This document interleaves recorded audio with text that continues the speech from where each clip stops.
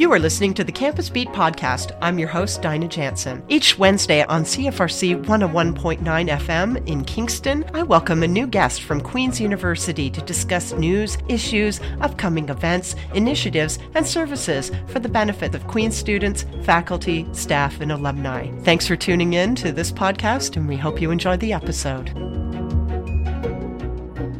Hello, everyone. Welcome to another edition of Campus Beat. I'm Dinah Jansen, and today I am in the virtual studio with Dr. James Reynolds, Associate Dean, School of Graduate Studies, and Professor in the Department of Biomedical and Molecular Sciences here at Queen's University.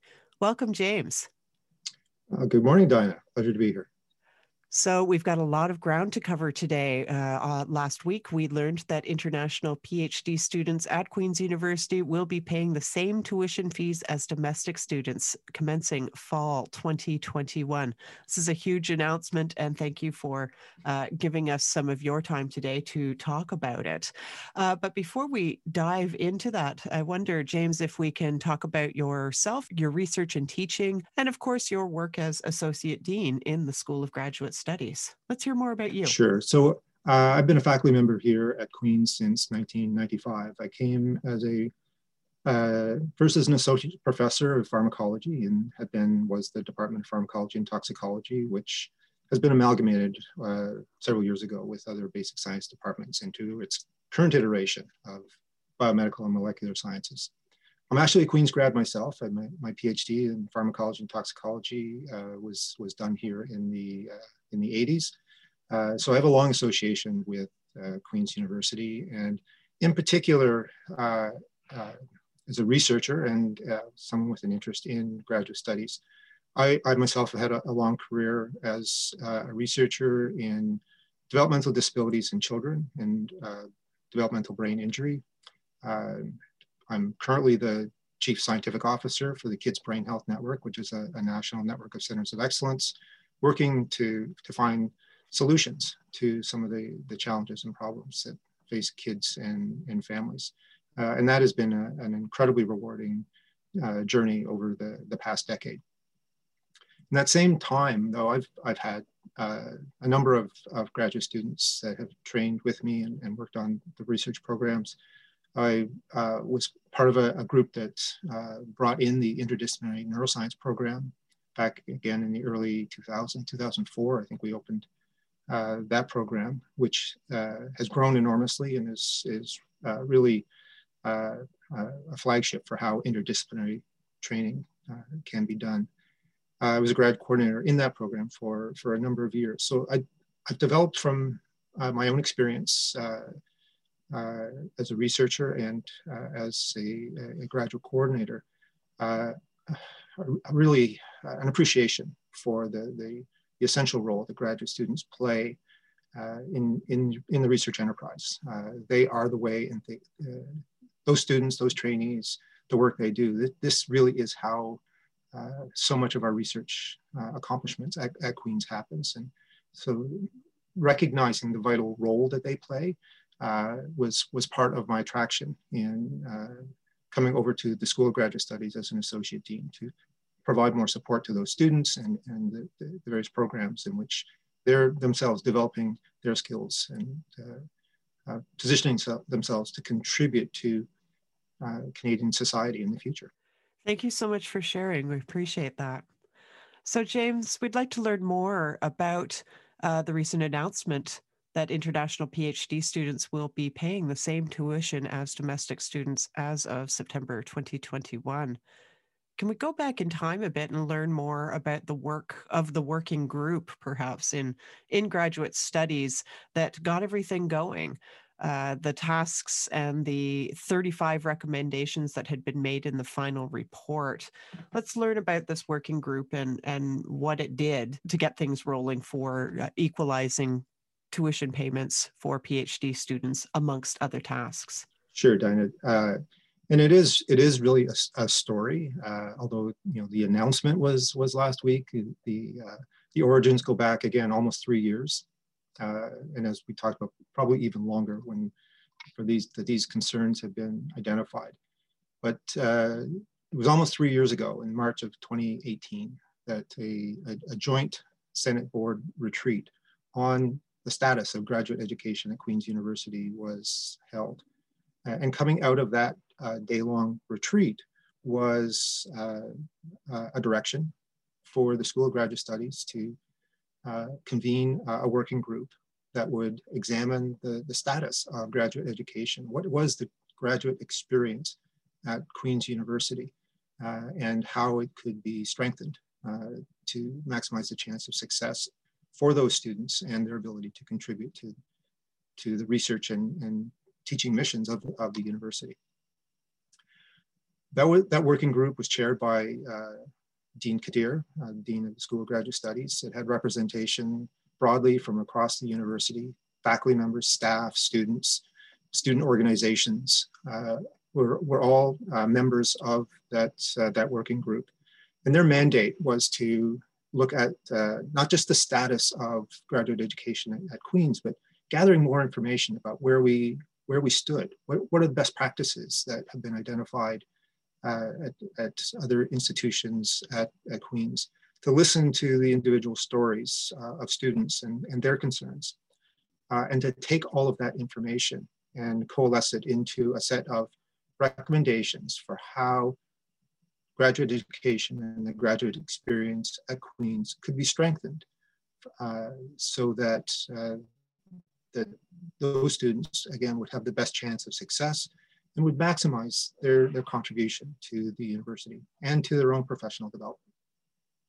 So as you mentioned, that working group in its report, which was presented to Senate and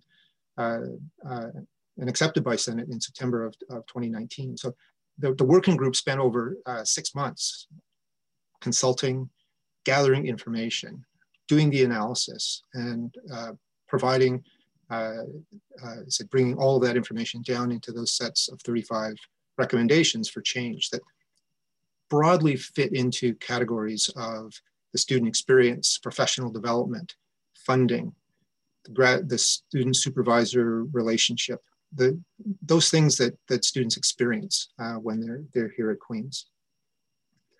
When that report was presented to Senate, it contained an implementation plan, not just a set of recommendations, but concrete changes that were being recommended and a timeline for which some of those recommendations needed to be put in place, or at least recommended they put in place. Short-term, near-term, and longer-term aspirations, if you will, to change the graduate student experience at Queen's. Among those sets of recommendations were specific ones around funding. Okay. Funding is, it's been an ongoing issue, and it will be an ongoing issue. This is not the end of the story, but I'm hoping the start of a journey that will see funding for graduate students evolve and change and be strengthened at Queen's. But there were some critical issues that needed to be dealt with urgently. And one of them was the way in which international students at Queen's are currently funded and the challenges that exist for those students to come here to Queen's. So a couple of interesting facts that just, I think, underline just how important this issue is. Back in the early to mid 2000s was the last, there was a major shift in how graduate students or international graduate students were to be funded. And at that time, there was recognition that international students paid differential tuition, and we needed to help them out financially. So at that time, there was somewhere around 300 international students at Queen's. In about 2009, 2010, the program was revised to provide a guarantee of a tuition supplement for international PhD students specifically. And a certain budget in the student support allotment was created to provide those supplements. And at that time, there was somewhere around 250 international PhD students at Queen's. And so the system that was put in place was adequate to support them. Well, remember, early in the mid-2000s, there was under 300 international students in total at Queen's. By 2019-20, the number was over 1,200 international students at Queen's across all of our programs. And the number of international students was well over 400. In fact, the planning that institutional planning and budgeting, the projections they have is that within a couple of years, we'll have over 500 international PhD students at Queen's. So a couple of things were happening here. One, our student demographic was changing. Yes, number of students was going up, but the proportion of our research students, in particular at the PhD level, the proportion of our PhD students that are international students has been going up. We're close to a third of the PhD students at Queen's are international students. At the same time, the system of financial support for those students had maxed out. It long ago had maxed out. So it was not serving the needs of the programs, and it wasn't serving the needs of the students, and it wasn't serving the needs of the research enterprise. Because there are a couple of other drivers that have happened here. We're going through a phase of renewal, faculty renewal. Indeed. New faculty members coming in, many of them have research programs that are international. They need to be able to recruit internationally to support their programs. And several other graduate programs in areas at Queen's have come to rely heavily on the recruitment of international students so that those research programs can continue. So we had a system that was not serving really the needs of the university or the students, and was causing a lot of dissatisfaction. Across that same issue at the same time, it was becoming abundantly clear that the level of support provided to international students was simply not sufficient. By the time they pay tuition, pay rent, pay for food, there's nothing left. So how do we expect them to live? Well, a lot of them would work. They would have jobs to try to supplement their income.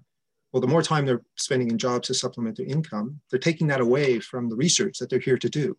Or the time they need to take a break to do the research they need to do as well. Yes.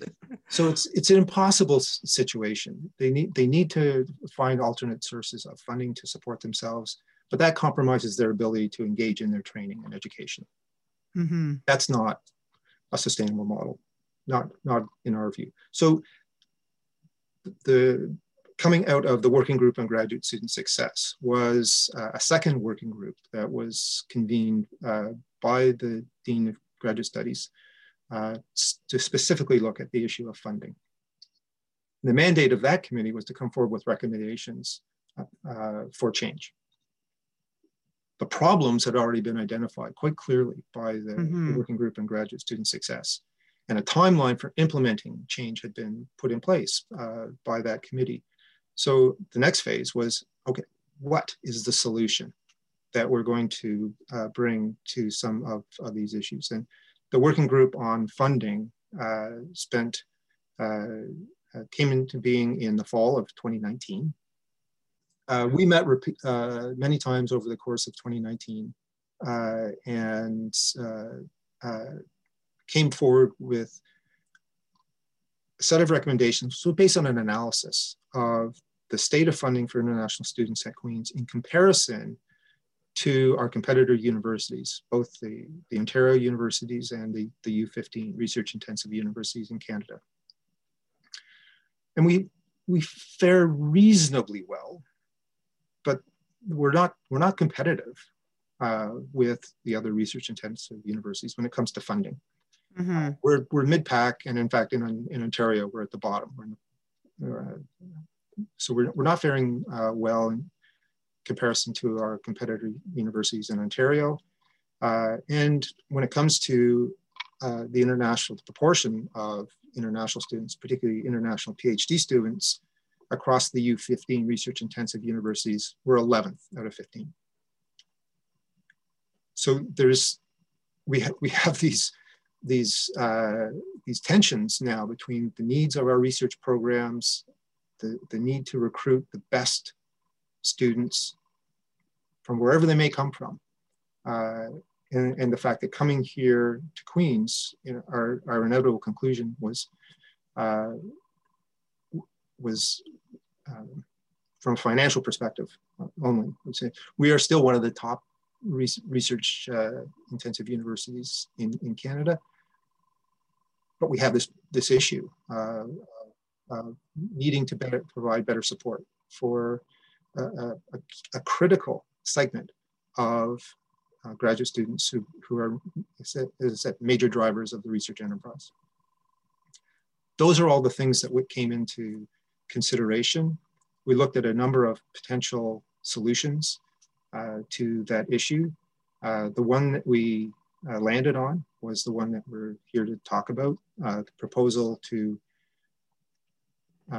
have international PhD students at Queen's pay domestic tuition. All right. So you've answered so many of my questions in that story. That's fantastic. Thank you for so much detail. I like one thing that I found very striking, though, in your story about the working group, that not only were there recommendations made, but a timeline for implementation was also presented at the same time, which was also great to see, as opposed to recommendations that can be, thought about and maybe discussed some more, but not actually implemented until somebody decides to. With the presentation of this timeline with implementation how-tos, how did things get implemented? Did it have to go through GSEC, Graduate Studies Executive Council, then off to Senate? How did that work? You're right. It is a process. It's not something that our working group could say, this is what we want to see happen.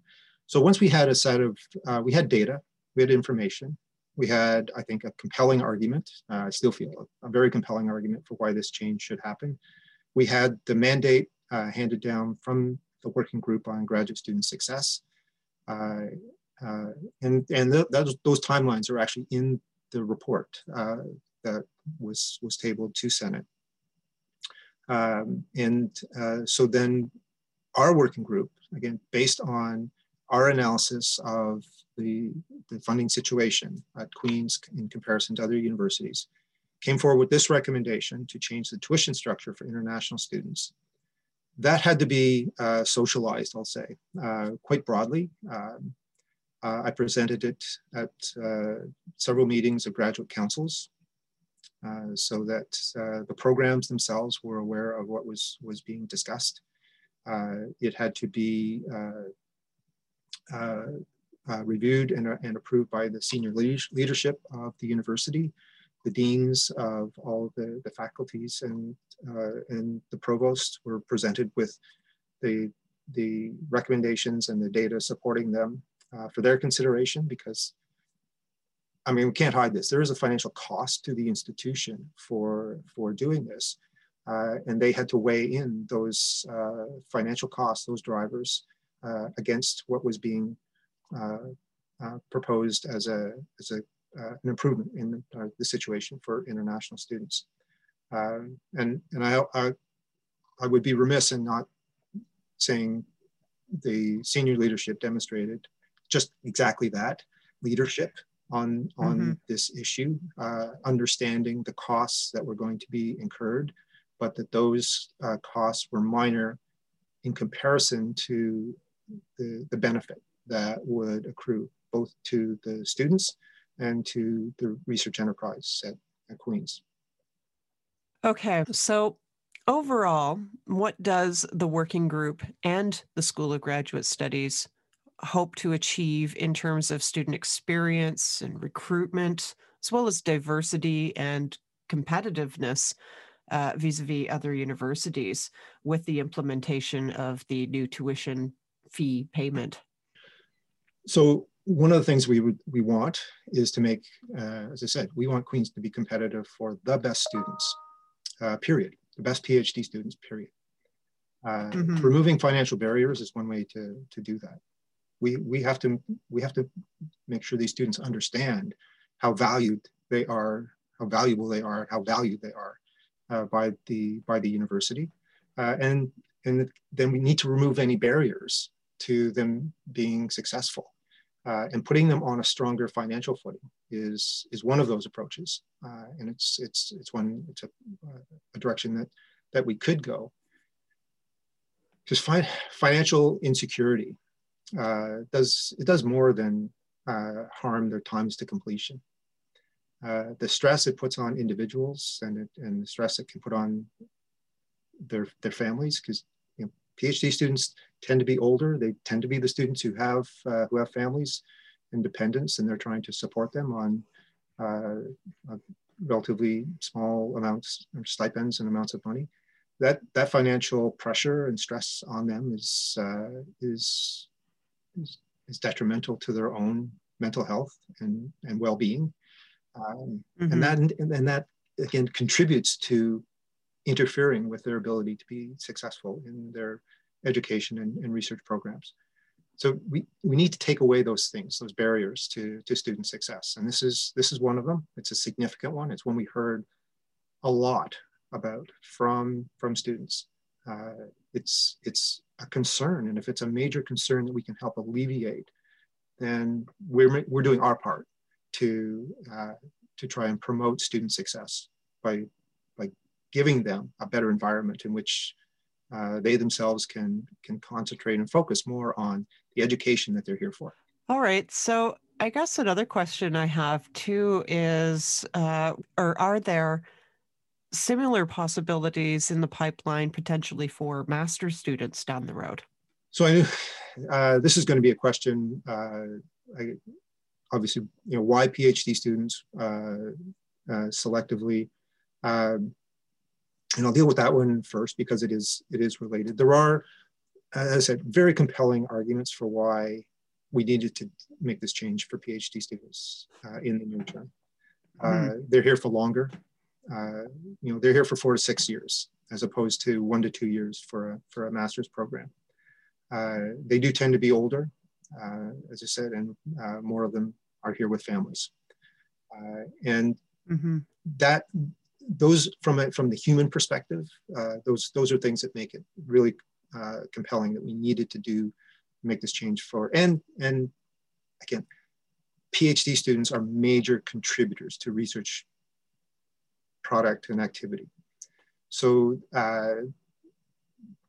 there were some compelling reasons. Should we or could we at some point in the future look at our international research master's students as well? I think we could. The timing was not right to do it now. The working group did make recommendations to look at the case of international research master's students in the future as potentially a next phase of revising graduate student support at the university. So they weren't a forgotten part of the deliberation. It was, so go back to something you alluded to earlier, something we could do now that made sense and that we could support, versus do we wait until we can do everything? Anything else to add before we close today? If you have anything else to add about graduate studies, international students at Queen's University, how to take care of oneself and stay connected, staying connected with the SGS and its Expanded Horizons programs. Colette Steers grad chat, anything. Everything that we can do is continuing. And thank you for bringing that up, because that is critically important that we do all stay connected. I still have graduate students and we meet on a weekly basis or more often as needed. And a lot of that is just, how are you doing? What's happening now? Not just what have you done this week? We need more of that. I've been so fortunate to work with a number of students over many years. In fact, going way back to my first faculty position at Memorial University in Newfoundland, my first graduate student was an international student. but through all of the students that I've had the pleasure of working with over the years, who have gone on to do really tremendous things and are contributing in so many different ways. Often it was just a point of giving them some opportunity, sort of pointing them in a direction or understanding where they wanted to go, and then getting out of their way.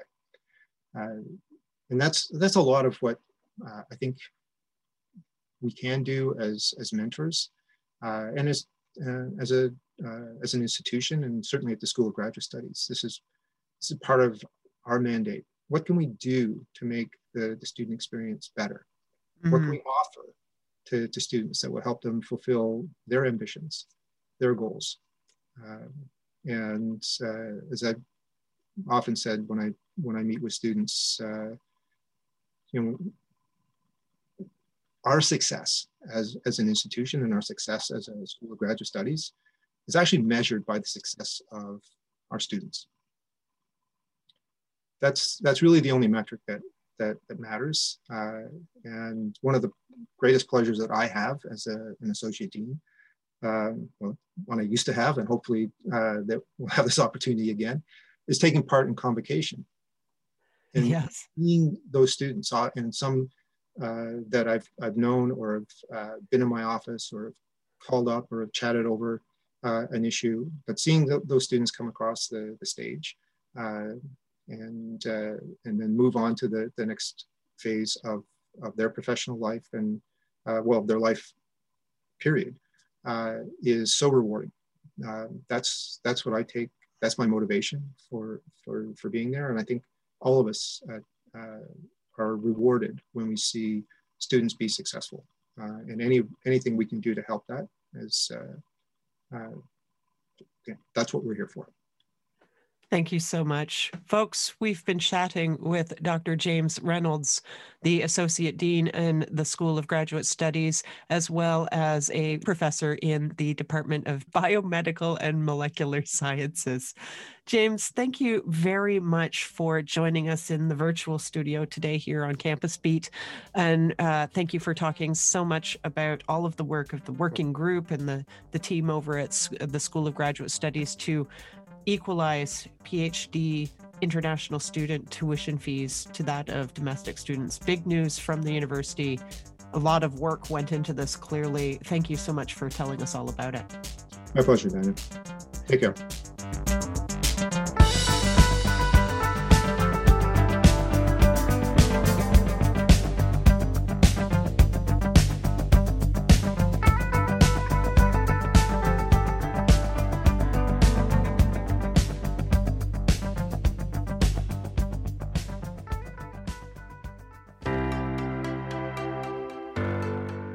Thank you for listening to this podcast produced at CFRC 101.9 FM in Kingston, Ontario at Queen's University, situated on the traditional territory of the Anishinaabe and Haudenosaunee peoples. The CFRC Podcast Network at podcast.cfrc.ca is brought to you by the generous support of the Queen's University Faculty of Engineering and Applied Sciences.